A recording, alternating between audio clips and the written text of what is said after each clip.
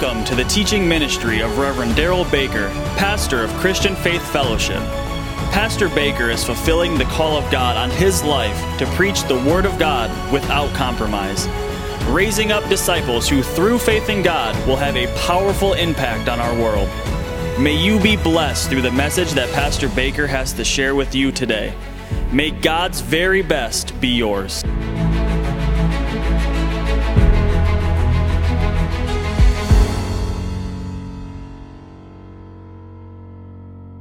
John chapter 4. We started this last week, a new series, True Worshipers. True worshipers, the Father is seeking to find these true worshipers. My question is, will He find you? Will He find you? We need to understand what the significance of this as it relates to our life, because it's clear, as you're going to see in Jesus' statement here, it was not possible after the fall to be a true worshiper until Jesus came back, died, and was raised from the dead. So we know worship in that context is not referring to singing a song. The Bible's clear. You can worship anything. You can worship cars. You can worship jobs. You can worship a business. You can worship other people.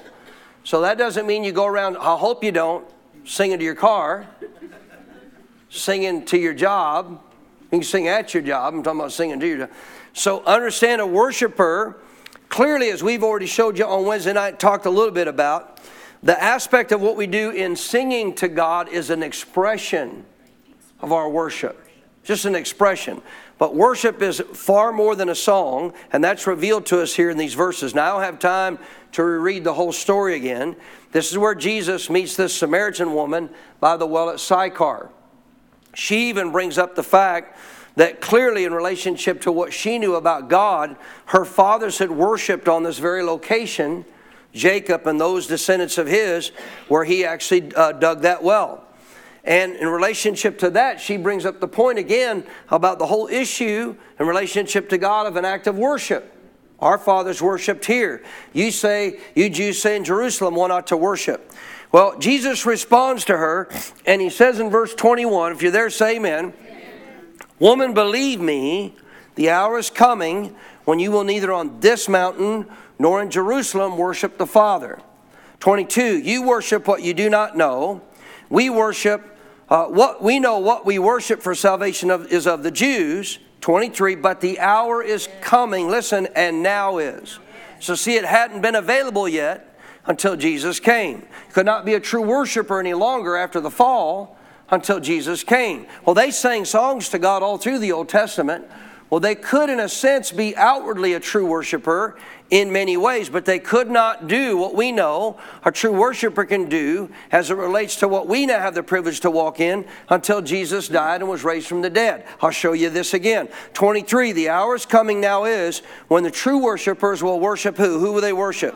So this is all about the aspect of worshiping the Father. How do we do so? In spirit and truth. Now, don't think you know what all that means.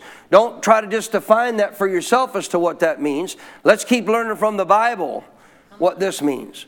Notice the next statement, last part of verse 23. For the Father is seeking such to worship Him. What's the Father looking for? True worshipers. What's He looking for today? True worshipers.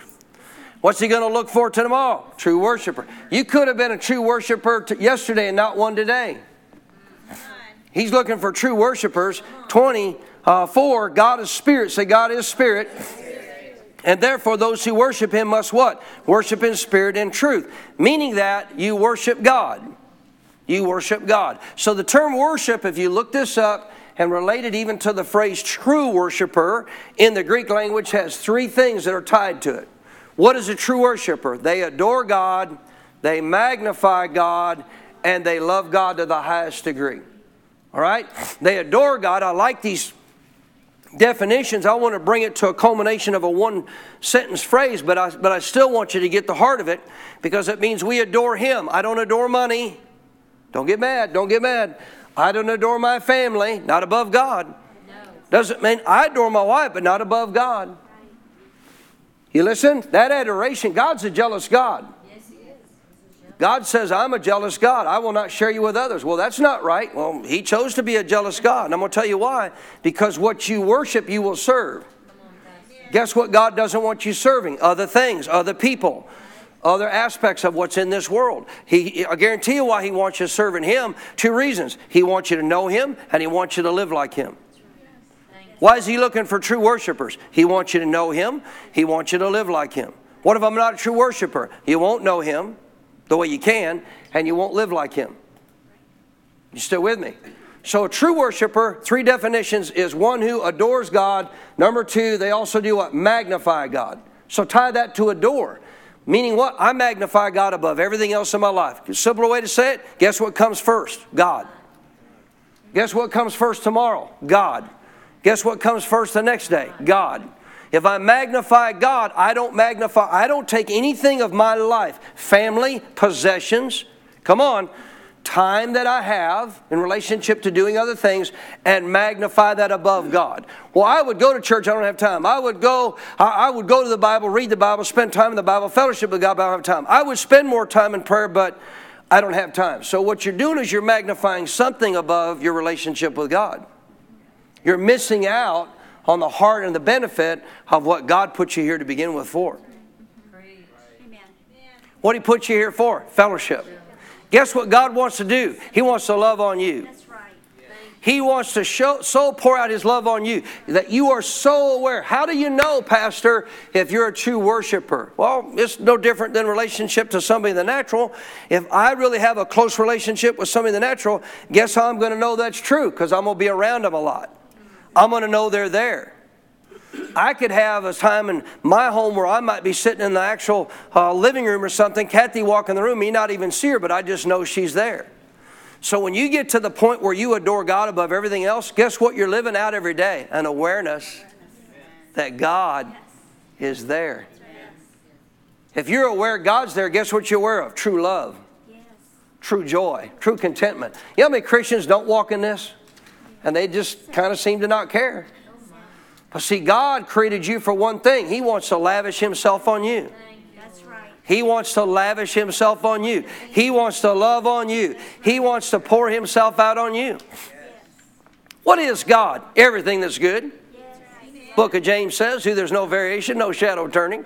How many of you would like to experience more of all that's good? You're robbing yourself if you don't do what? Become a true worshiper. So they adore God, they magnify God. Number 3, they love God to the highest degree.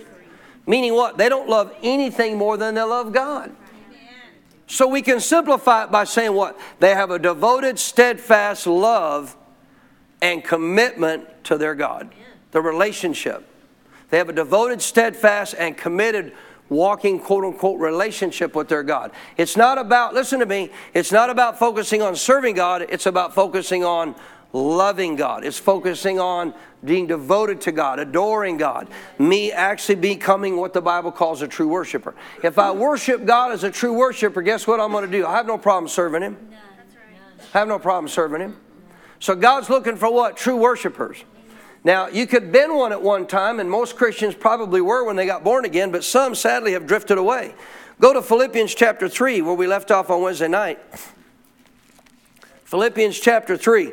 So of one person in the Bible, many that there are obviously in the New Testament we could read about, but of one person in the Bible we could read about that was a true worshiper, Paul. Paul had no problem serving God, even when it meant that he would be stoned and left for dead. Even when it meant he was being stoned, left for, even when it meant that he was being beaten with rods, even when it meant he was beaten with cat o' nine tail, even when being shipwrecked out over in the ocean overnight. Listen, none of these things moved Paul. Why? He was in love with God. He was so aware of God's presence, none of what went on in the natural could affect him. None of that could stop him. None of that could rob him of his joy.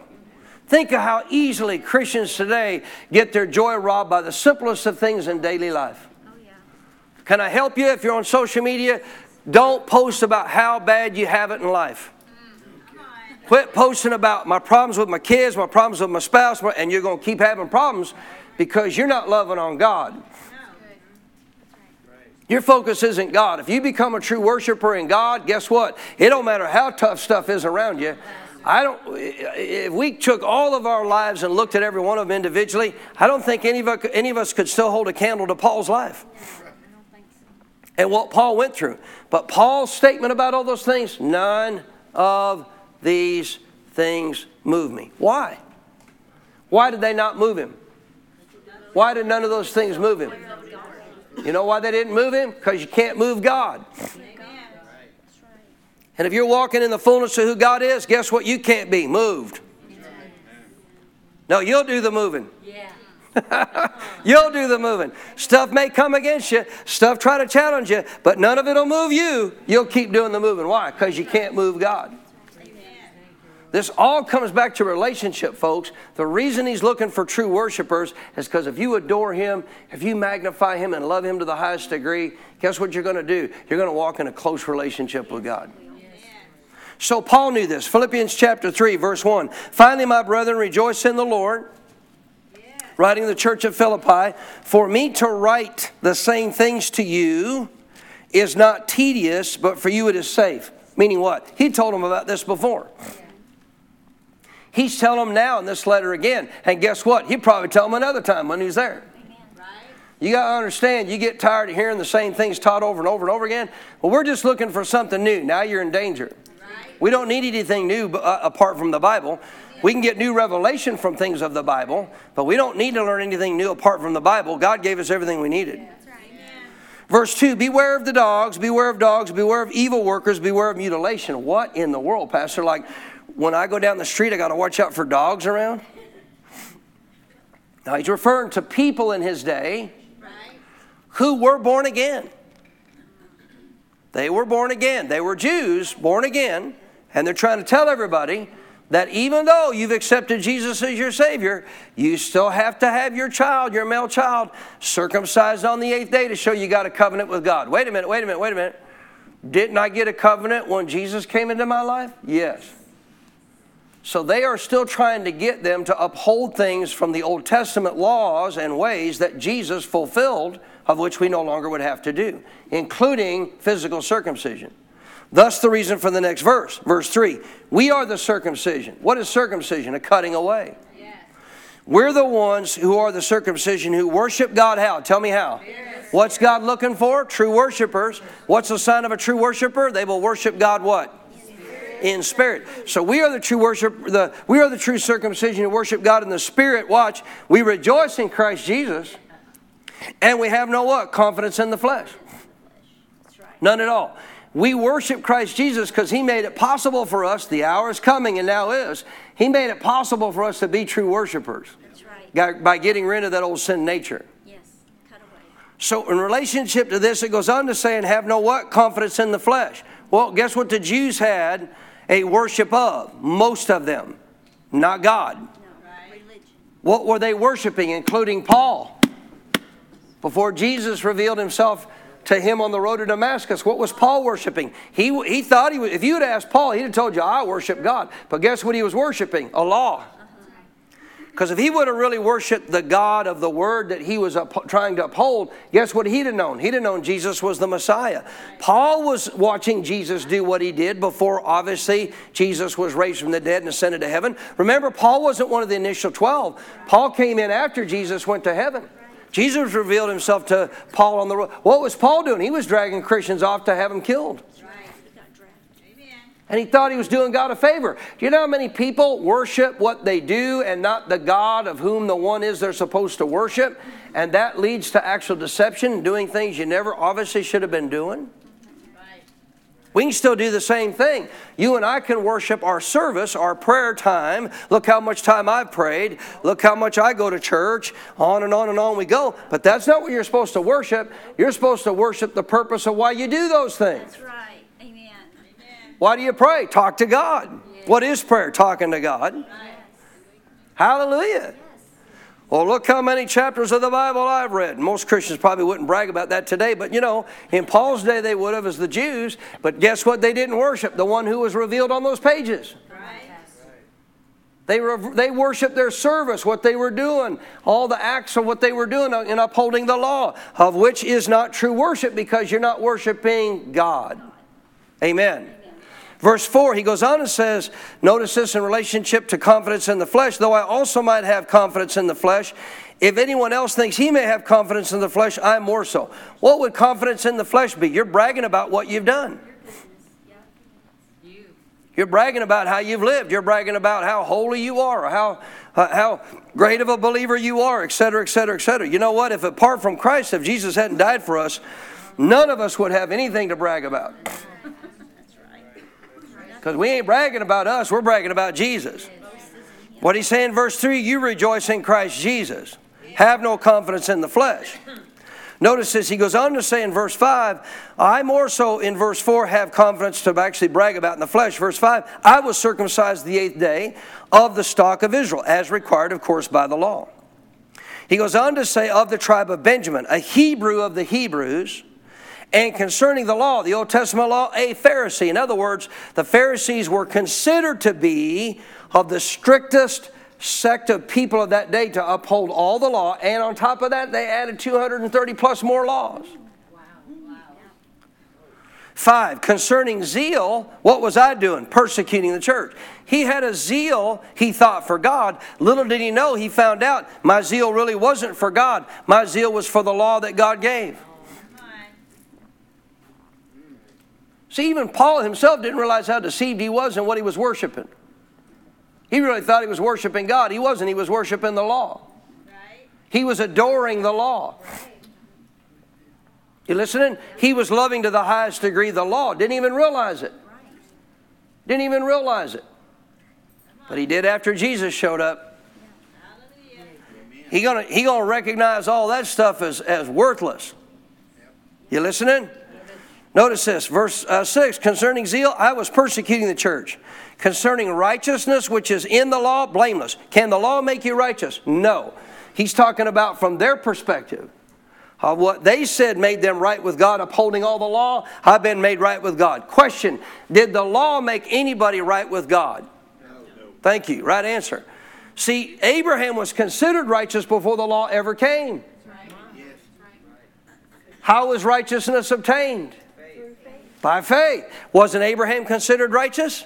Yes, he was. Why? He had faith that the Messiah would come. He had faith that God would do what he said he would do in bringing a deliverer. Hallelujah. So not even the law could make you righteous. They thought it could, and thus the reason he states the fact, righteousness which is in the law, blameless. In other words, doing what's right in the sight of the law. Verse 7, but what things, notice, what things were gained to me, were. They are no longer. What things were gained to me, what I thought was so significant, so important about life, so vital to have in my life, so important in my life. What things were gained to me, I have now what? Counted them lost for Christ. Meaning what? I don't want them anymore. As something significant to be held on to. Right. Why? I want Jesus. Amen. I want Christ Jesus. How about you? Amen.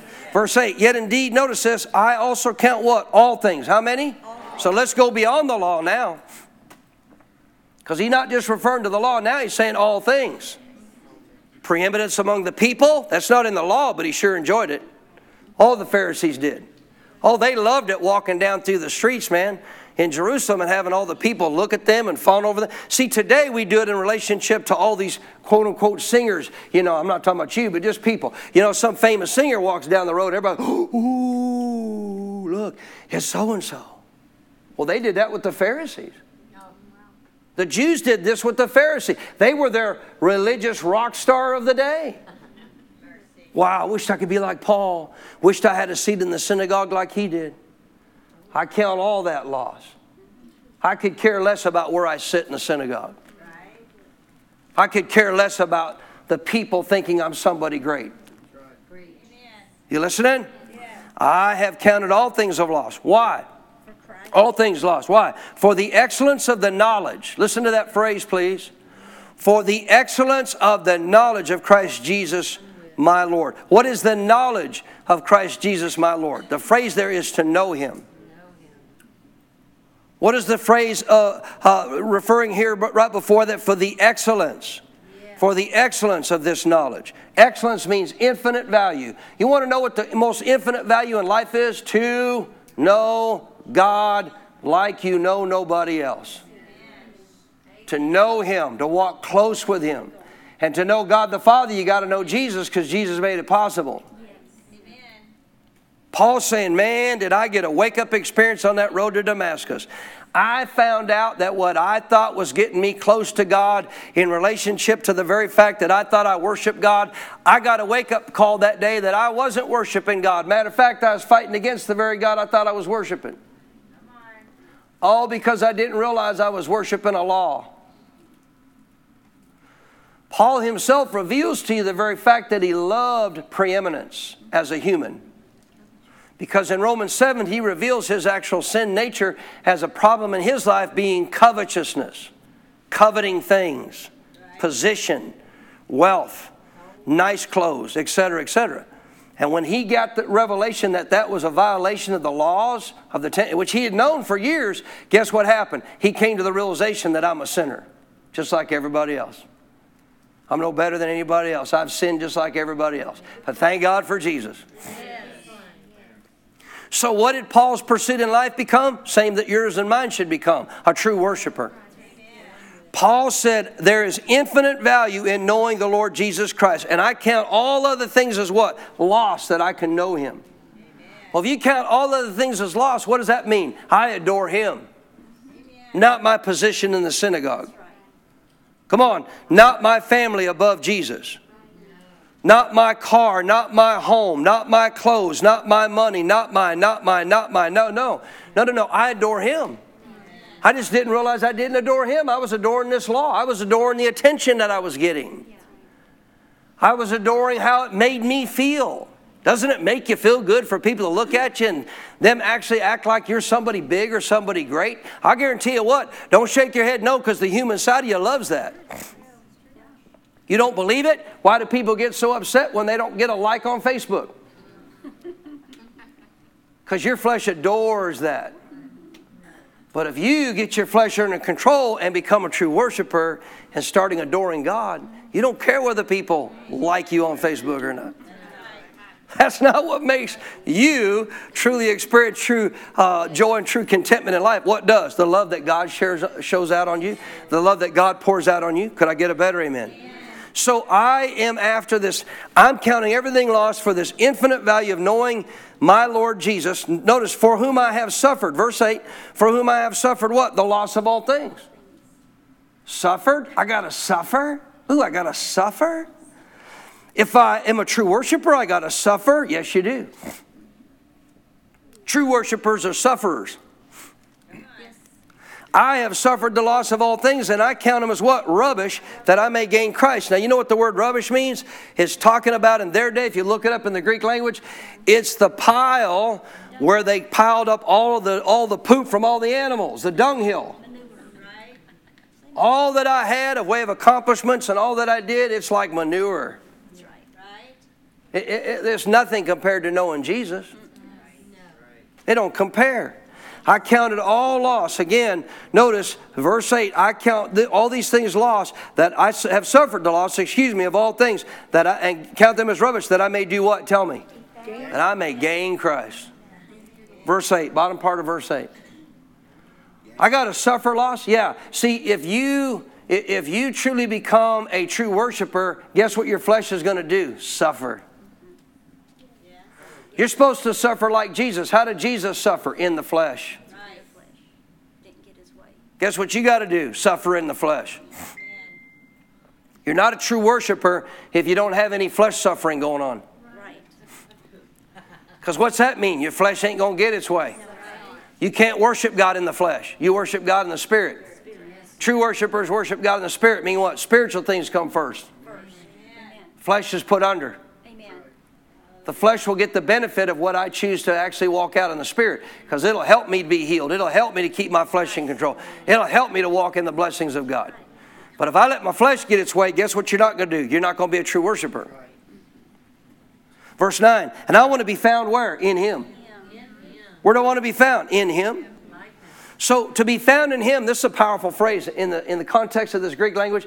If you're found in Jesus, you know what it's hard for people to do. I don't mean like in the natural, people walk up to you and say, man, you look like Jesus. No. But it means to be one with Him. And you know what they won't see? The old you. You know what they will see? The God in you. This phrase, to be found in Him, means I want to be one with Him. I want people to see Him, not me. I want people to see Him in me, not me. And if they see Him in me, guess what they're going to sound like? They're going to sound like this. Why are you so full of joy? You not noticing what's going on in your world around you? Have you not pulled up at a gas station lately? Pumped some gas in your car? You know, our government's the problem. I have a question for you. Have there been bad governments since the creation of the world when governments were formed? Yes, there were. Did God take care of His people? You gonna keep complaining about gas prices, or you going to walk with God? Can God pay for $4 a gallon gas as easy as He can pay for $1 a gallon of gas? If He can, He's a small God. Well, I'm not seeing no increase in my life. I just know how that's going to happen. So there you go. You've already limited God because, see, you're just going to do it on the natural of how you see it's going to happen. God's got far more ways to take care of you than you realize. Can I get a better amen? So if I'm walking close with God, guess what? If I'm walking as a true worshiper close with God, everything else is considered what? Rubbish. It don't compare. I want to be found in Him. Therefore, I'm now, if I'm walking that close with God, I'm now what? The phrase there is, I'm walking as one in Him. So people are going to notice it. What's one of the ways I can tell if I'm a true worshiper? What do people say about you? Other people outside the church that don't know God. I mean, come on, people know you. Oh, hey, Wes, how you doing? Good to see you, buddy. Praise the Lord, amen. Yeah, but what about somebody who's never met Wes? What do they say about you? It don't mean everybody's going to speak well of you. Some that love darkness rather than light are going to be pushed away from it. But I guarantee you what, people that are going to want to be drawn to that light, they're going to notice there's a light shining from you. Let your light so shine. Well, how do I do that? Walk close with God. Become one with Him. Relationship. Don't focus all this on doing. Focus this on a heart focus of doing what? Adoring, magnifying, and loving Him to the highest degree. Where do you do that from? Your spirit, man. Another way to say it is your spirit is dominating. Verse 9, be found in Him. I said, I want to be found in Him, not having my own righteousness, because he couldn't get it, which is from the law, but that which is through faith in what? Christ. The righteousness which is from God by faith. Why? 10, that I may know Him. I want to be found in Him. Say it. Like you mean it. Like you're encouraging your pastor that you really mean it. And I want to know Him. See, I want to be one with Him. I want to be found in Him. I want to be found walking through this planet as truly being seen as one different than everybody else in Him. And I therefore want to what? Know Him. Intimate, close relationship. You should know God better than you know anybody else on the planet. If you don't, you're not a true worshiper. If you're a true worshiper, you'll know God better than anybody else. And guess who knows everybody else better than you? God does. He can help you with everybody else. I want to know Him, that I may know Him in the power. Listen to verse 10. And the power of His resurrection. Christians should not be living a powerless life. Many Christians are because they don't know Him. If you get to know Him, guess where the power's at? It's in you now. By way of the Holy Spirit. Amen. Notice, I want to know Him, the power of His resurrection, and the what? Fellowship of His sufferings. Now, Paul didn't just mean here, obviously he is relating to the fact, I don't want to live out what I want to do. I want to live out what God wants me to do. My flesh will suffer to do that. But Paul meant it even to the degree that I would just as soon be crucified just like he was. These believers weren't on a death focus of their life, but they did not have a problem being martyred because they felt they were going the way Jesus went. And for them, that was a true honor. Are you still with me? Yes. Notice, so I want to be found in Him. Say, found in Him. Know Him. Say, know Him. Verse 10, and the power of His resurrection and the fellowship of His sufferings, being what? Conformed to His death.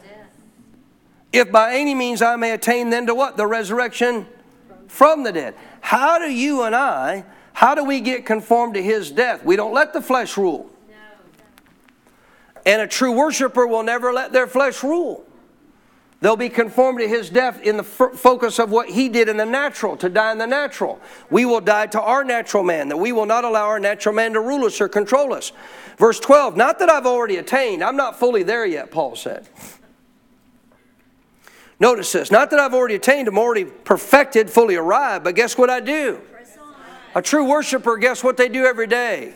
They keep pressing on to get to know God better. They never stop.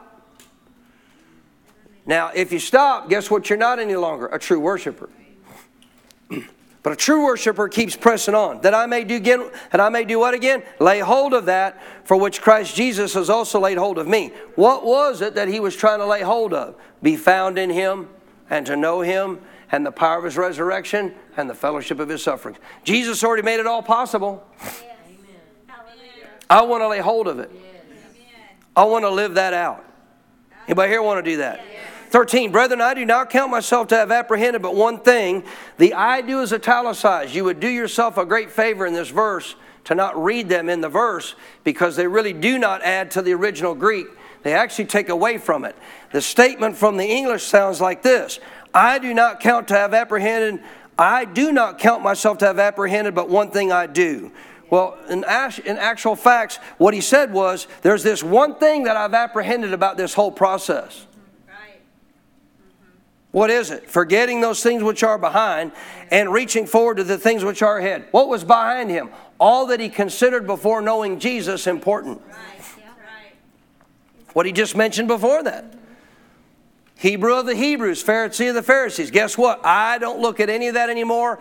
None of that's important to me anymore. None of that is my focus anymore. I count all things lost. All of that's put behind me. None of that is now in front of me as a goal that I'm chasing. I'm not trying to become somebody in the natural. I'm not trying to get status. I'm not trying to get position. I'm not trying to gain this or gain that. No, I'm trying to gain one thing, Jesus Christ. All that's put behind me. Jesus is my focus. Jesus is my focus. Forgetting what's behind, what do? I now do what? I reach forward. Forgetting those things which are behind and reaching forward to those things which are ahead. What was ahead? This continued relationship with God, because he just said, I haven't fully attained it yet. You listening? I keep going after this. Meaning what? Day in and day out. Guess what Paul was chasing? God. Day in and day out. Guess what Paul was learning to adore? God. Guess what Paul was learning to magnify and love to the highest degree? God. Press toward the goal. Verse 14. I press toward the goal. I press toward the goal. What's the goal? For the prize of the upward call of God in Christ Jesus. What is that goal? Walking in close relationship with your God. That's the goal. That's the goal. This world and everything about it is designed to keep you from that goal. There's things in this life that aren't bad. There's things in this life that are good. There's things in this life that you have responsibility to do, to care for. Example, family. I have a responsibility. I have a wife. But if I allow that wife to become between me and my relationship with God, I'll never be a true worshiper. I'll never experience the kind of relationship God wants me to have with Him. That will affect my relationship with her. I won't be able to love her the way I can in relationship to how God can love me. You want to know why people could literally take you? I'm serious. Think about this. In the natural, I'm sorry, but I want to get this point across. Think about this. What if our government still did crucifixion today? What if America did crucifixion today? Because the purpose of crucifixion wasn't just to actually take the life of somebody that deserved it in the sense they're really not a good person, but it was to do what? Make them suffer through the whole process. You listening? We still have some states that execute, but man, it's quick. And it's basically painless.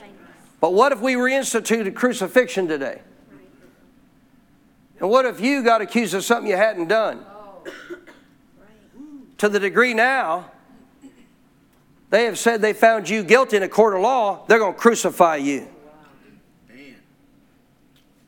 And you're going to lay there and let these actual government officials drive spikes in your hands, spikes in your knees, spikes in your feet, crown of thorns, hang you up on that cross. And what are you going to do up on that cross? You bunch of idiots. I didn't deserve this. I did nothing to deserve this. I'm innocent. Making me suffer like this. That ain't what Jesus said. How in the world can you hang on a cross that you had no reason to deserve to be there? And look down and say, Father, please forgive them. They don't know what they're doing. How can you walk in that kind of love? Because you walk with God. God is love. I mean, the average husband and wife can't hardly forgive each other. You want to know why? I'm going to tell you your biggest problem. I'm going to tell you why. You're not a true worshiper. Don't get mad. I'm trying to help your marriage.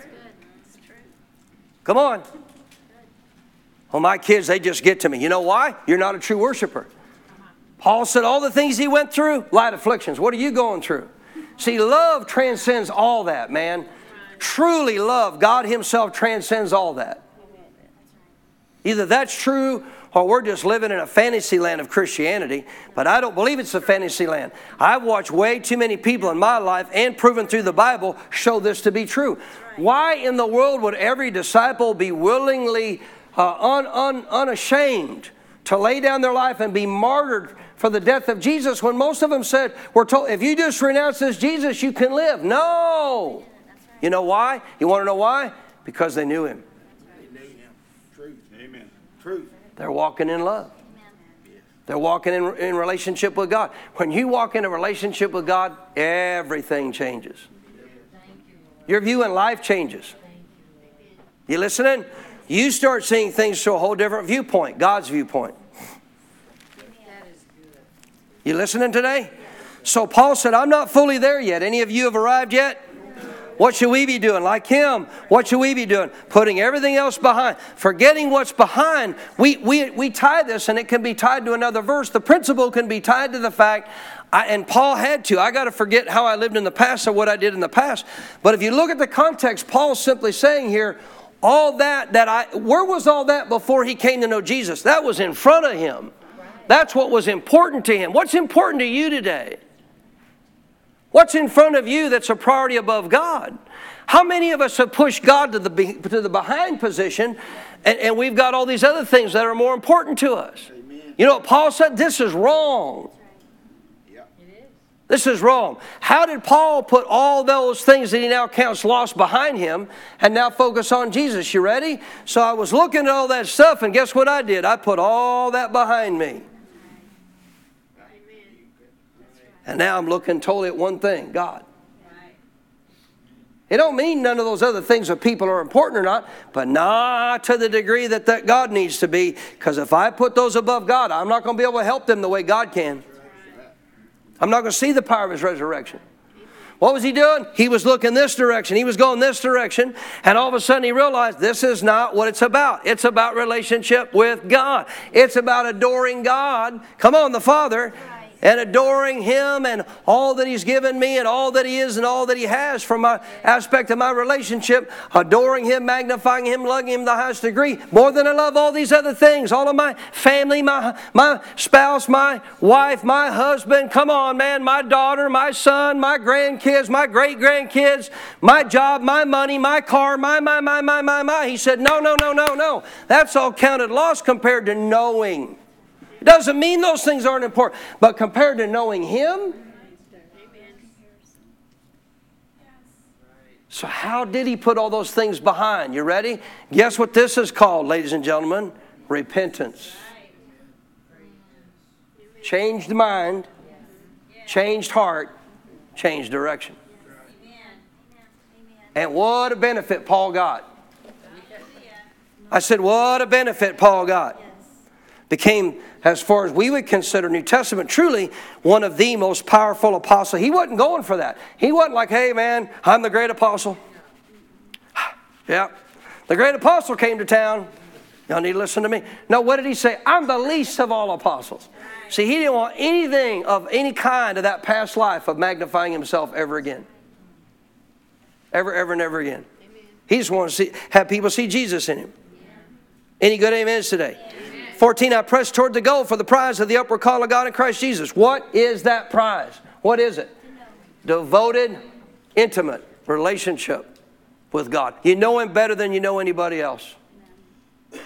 You're so aware of his presence every day. You're so overwhelmed by his presence every day.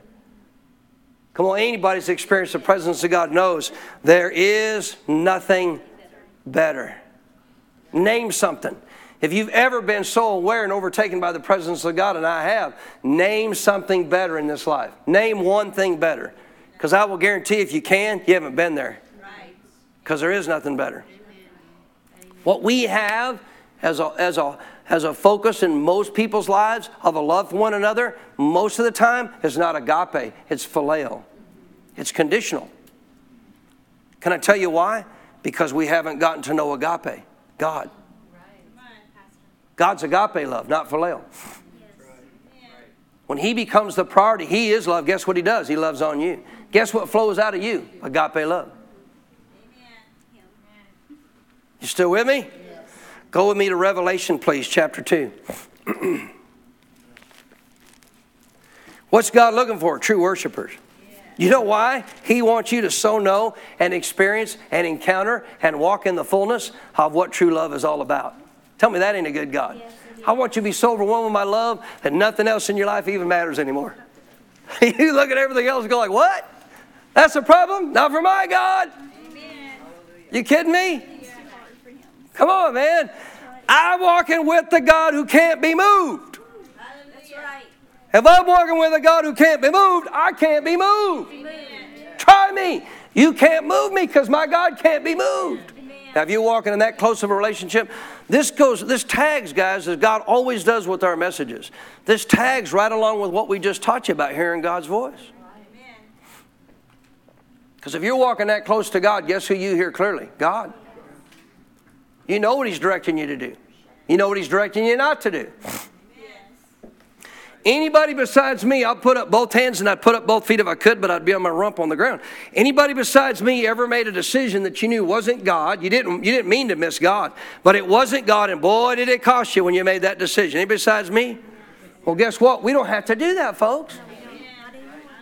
We don't have to do that. If you walk so close with Him, you'll never obviously make those decisions on a regular basis again. Can I get a better amen? Amen. Revelation 2. So what is the problem then, Pastor, in relationship for a lot of believers as it relates to this? It's called leaving your first love.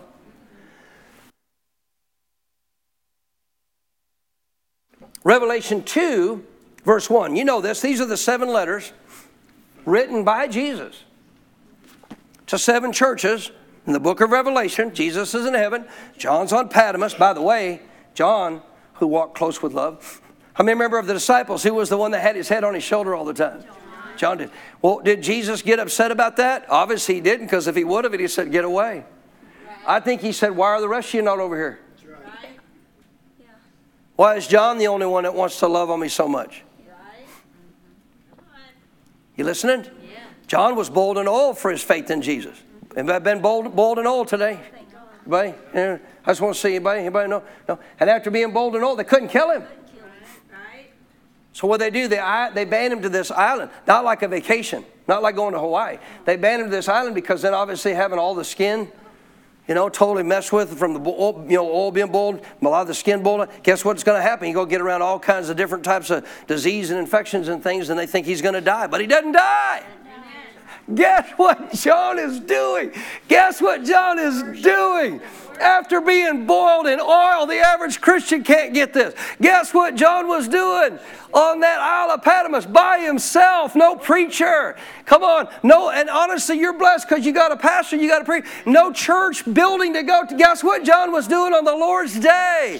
He was worshiping God. You know what he was doing? He was having church. Amen. Well, still the Lord's day. I know I'm by myself in the natural, but I'm not in the spirit. You're here, God. So I'm going to treat this just like if I was still back with the disciples in the synagogue. Amen. So Lord's day.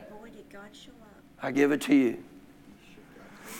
So in chapter 2, verse 1, as he's getting this letter, here's the first one to the church at Ephesus. You with me? Yes. Chapter 2, verse 1, to the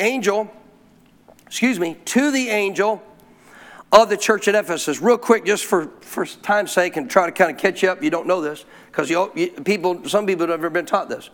The angel represents the pastor here. Right. You can look this up later. But the angel's the messenger, the one who's there to give the messages to the church. Who's got to get this letter to? The pastors. Because to deal with the people, how's he going to deal with the people? Through the pastor. He's going to get this letter to the pastors to tell the church what they need to know. As you're going to see here, there's going to be a reference to 7 lamps here. These are churches. A lamp here represents a church, a place where God has started up a work in which now His presence is there amongst the people. And there's a messenger who brings the word. So the lamp here is the church. I just don't have time to show you this, but you can study it out later. The lamp, and it'll even tell you this in the previous verses, is the church. The messengers, the angel, here, referring to the actual bad word. It shouldn't say angel. If you look at the Center Column Reference Bible, it'll tell you messenger, because it's the messenger of the church, the pastor of the church. So we'll say it this way: to the pastor of the church at Ephesus write, these things says he who holds the 7 stars, the churches. He who holds the 7 stars in his right hand. Guess who holds this church in his hand? God does. Jesus does. He who holds the 7 stars in his right hand, who walks in the midst of the 7 golden lampstands. What does Jesus do? He walks in the midst of these churches. You know what Jesus does in and out of this church? Yes. For the Father? Yeah. You know what He does? He walks in and out of this church at times. Amen. You know why? Because the Father's looking for true worshipers. He said, he who walks in the midst of the 7 gold lampstands. Verse 2, so you know this is coming from Jesus. And Jesus starts talking here. I know your works. I know your works, your labor, your patience, perseverance. Watch this. And that you cannot what? Bear those who are evil. Any of that bad? None of that's bad. I said, any of that bad? None of that's bad. Notice this. And you've tested those who say they are apostles and are not, and you found them to be liars. You've even exposed some of these false apostles that have tried to creep in and take advantage of your church. And you've recognized and found them to be liars. 3, you've persevered.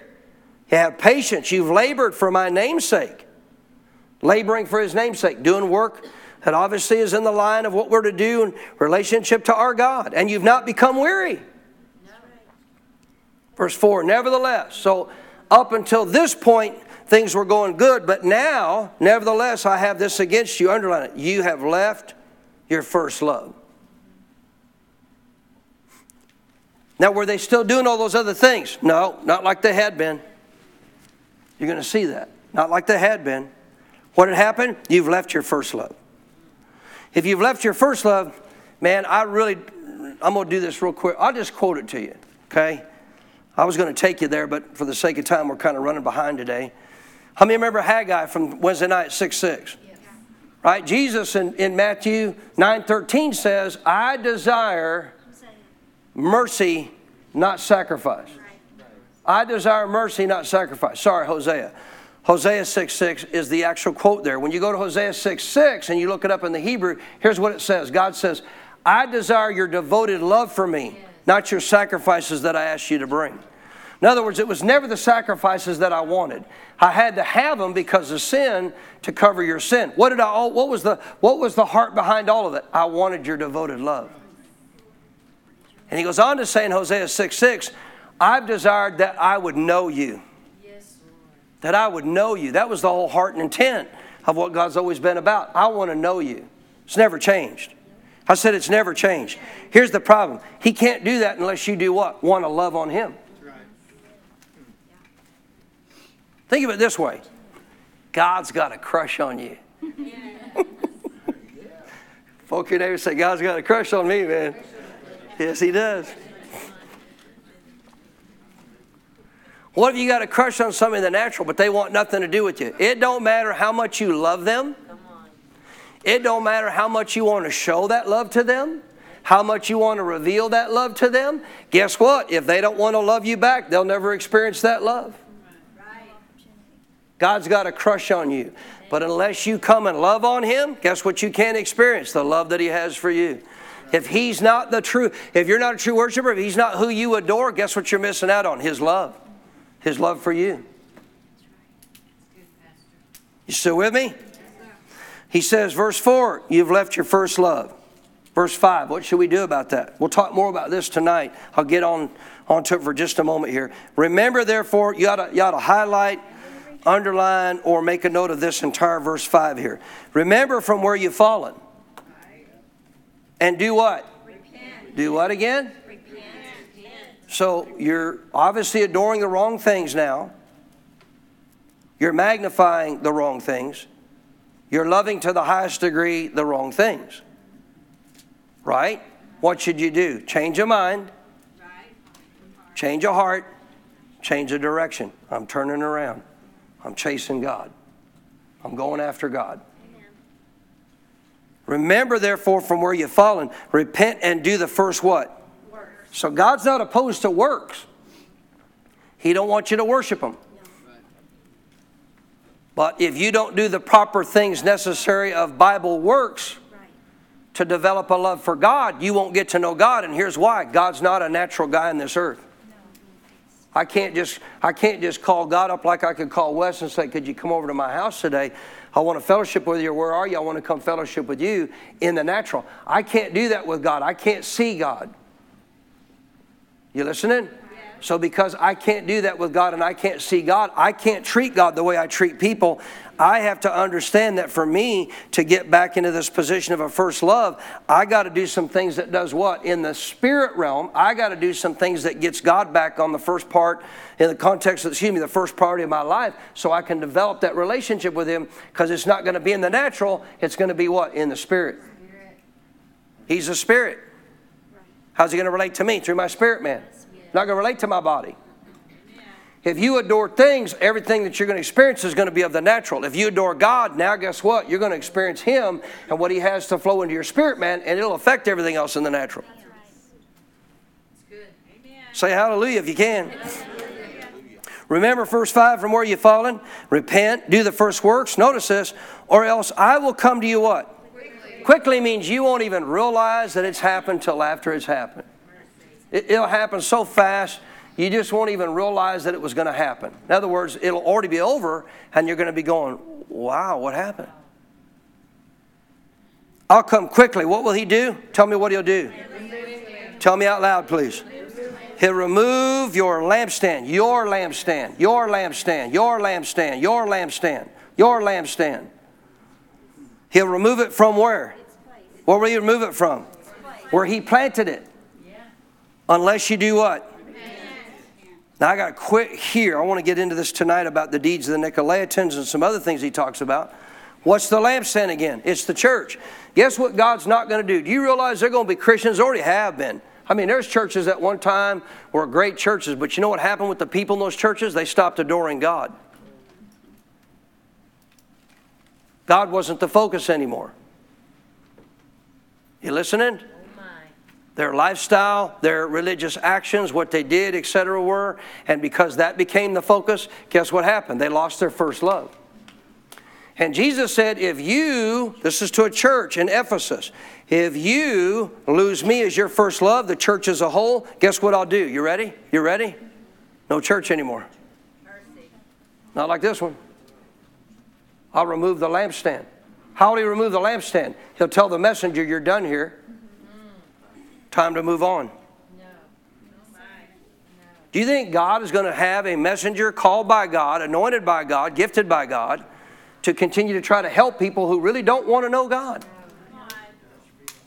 No, if God's not the priority, if they don't really want to know God, guess what God's going to do with that anointed messenger? I'm going to take you now. Why would He have put him there to begin with? Because He's never going to not give people the opportunity. Because then you can't get to heaven and say, well, you didn't ever send us a good pastor. We didn't have a good shepherd to help us understand these things. Hey, God, first of all, says you're supposed to find Him, number one. And number two, got to realize that if you don't, obviously, it's not about adoring me. Please don't adore me. That's the wrong thing, man. That'd be the same thing as adoring the law. You don't adore the pastor. No, you adore God. But God says if you adore me, guess what you're going to do? Again, this is so powerful. I wish I had about 2 more hours. I'm serious about that. If you worship God, guess what you're going to make it do? Serve Him. If we don't worship God, guess what we stop doing? Serving Him. If we stop serving Him, guess who has to start doing all the serving? The pastor does. No. Guess what the pastor winds up doing? He gets pulled out of where he's supposed to be. Word of God and prayer. Right. And so God has to move him on. I got to go find somebody else that really wants to know me and know what I have available for them as a church. Churches have closed down for this many times because people stopped having Jesus as their first love. I'm not telling you that's happening here. Don't look at me like, oh my gosh, what are you leaving, Pastor? I'm not saying that. I'm reading the Bible to you. Jesus said, if you lose me as your first love, I'll remove the lampstand. But I'll do it so quickly you won't even realize it till after it's gone. You ever heard this statement? Anybody ever known this? Man, you don't realize what you had till it's gone. I think a lot of people don't realize, and I'm not bragging on me at all, God forbid, what God has done to bless us with leadership. Great people in this church. Come on. Great fellowship in this church. Great leadership of what we have within this church. God has blessed us with some great people and great blessings in this church. And I'll guarantee you what, if all that went away, I have a question for you. How many have been here more than 2 years? Raise your hand if you've been here more than 2 years. Has anybody in the time you've been here, I'm just asking honest, has anybody here in the time that you've been here more than 2 years, has this helped your life in ways that you didn't know before? Have you gained insight to things you didn't know before? Has it helped you walk in a greater depth of a relationship with God before? It has. That you've been here, because the reason I use the 2 years, I'm not faulting anybody else. I'm just saying you got to be here a while to understand, get the teachings, apply them to your life. Amen. Now that's a credit to you applying what you learned. It doesn't happen just because I preach it. You got to put application to it. Amen. I said amen. So how many think this church is worth coming to? What if it was gone? So let's get off of that subject. Let's focus on the real subject. Is he the one you adore? Are you a true worshiper? Remember what he said? Remember from where you've fallen. So think about this for just a moment in closing. What do you mean remember from where you've fallen? Can anybody here remember the day you got born again? Yes. Remember, anybody remember what the initial weeks and months were like right after that? How hungry were you for God? Not very. Then I'd say you probably didn't get born again. Are you listening? Because the moment your heart gets made brand new, guess what it wants? Fellowship with God. You still with me? So I can remember right after getting born again, I was not churched. I was not raised church. I didn't have a Bible. I didn't understand the Bible. I'd never been taught the Bible in a way you could understand it. What little bit of church I had growing up was very little. Of a Catholic in its background, they taught in Latin, so I didn't know what they were saying. But you know what happened the day after I got born again within the first 2 weeks? I got to go find a Bible. Amen. I want to know this God. Amen. I'm so excited, man. I can sense there's something changed, man. There's something different. And all of a sudden, I started noticing differences in my life where I would cuss freely and it didn't bother me. It's bothering me. Were you still cussing? Oh, yeah. I still had the old nature to deal with, just like you. Yeah. Right. The guy that got fixed was the guy on the inside. That's right. And all of a sudden, I'm like, why is that bothering me? Boy, I sure want to know God, though. I was hungry to know God. You know what nobody had to do to me, Rip? Nobody had to drag me to church. Isn't that something? I got born again. Nobody had to say, we're dragging you to church. Bless God, you're going to church. You got born again, now you're going to church. No, I'm like, I got to find a church. Yep. I need to know God. What did he tell them when they left their first love? Remember. Think back from where you've fallen from. What was it like then? How excited were you to go to church? Oh, man, couldn't wait. How excited were you to find a Bible and start learning to read it? Oh, man, I can't even tell you how excited I got every time I picked up the Bible, learned something new, man. I'd start shouting, I was like, wow, that's cool. I never did that. I want more. I want more. Guess what I was searching for? Wasn't searching for worldly stuff. I was searching for somebody to teach me the Bible. You listening? Yes. Come on, Kathy's told you. My dates with Kathy, I would come home from driving a rock truck. She would meet me at my house because of the hours I work, man. I mean, you worked on an average of 12 to 16 hours a day in a rock truck. Time I got home, she would meet me at the house. And guess what we did for our actual dates? For most of our time that we actually dated together. I mean, we did some other things. Don't misunderstand me. But get average, just work date, regular work date. You know what we did? I'll tell you what we did. You know how much I adored God? When I came home, first thing I did, TV dinners. Popped the TV dinner in the stove, fired the stove up, got it heated up, And guess what I recorded every day? Teaching. Amen. Teaching from the Believer's Voice of Victory, teaching me about redemption in Christ. Yes. Hallelujah. And I'd rewind old VCR. You know what VCRs cost back then? They weren't $50 like today. You listening? I mean, to get a decent one that you could set a timer on while you're gone. You guys are so blessed today and you don't even realize it, man. And I'm serious, man. Oh, you can just bring it up on your phone. You kidding me? I mean, the first time I got one, set it, it was wrong. Oh, man. I go back, work on it again, try to get the date right, get the time right and all that. So it would automatically come on and record what I wanted on the TV. That VCR cost me $350, folks. I was so hungry for God, the $350 didn't matter. I want to learn. I want to grow. Can you remember back to when you first got born again? How vital and how important were those things to you? And I'm going to tell you why. Not because the thing was what you were worshiping, because of the God you were worshiping. You weren't worshiping the teacher. You weren't worshiping the church service. You were just wanting to know this God. Remember from where you've fallen. Do what? Turn around. Go back. Do the first works. Meaning what? Go back and start listening to teaching again like you used to. Yep. Amen. Good. I don't have time. Make time. Then God's not your first love. Redeem the time. People tell me this, I don't have time for God. Are you kidding me? I worked a 12 to 16 hour a day job, driving a rock truck.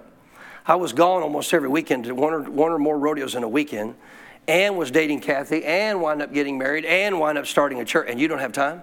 Come on. I wasn't just the pastor, folks, when I started the church. You know what I was? I was the janitor. I was the repairman. Guess what? I was the greeter. Praise team. I was the usher. I was the praise and worship leader. I prepared all this stuff, but I didn't care. It didn't matter. You know why? I was in love with Jesus. I wasn't worshiping the process of what I was doing. I was so excited to get to be able to have a relationship with God. I just wanted to serve Him. Just wanted to honor Him. Stand to your feet.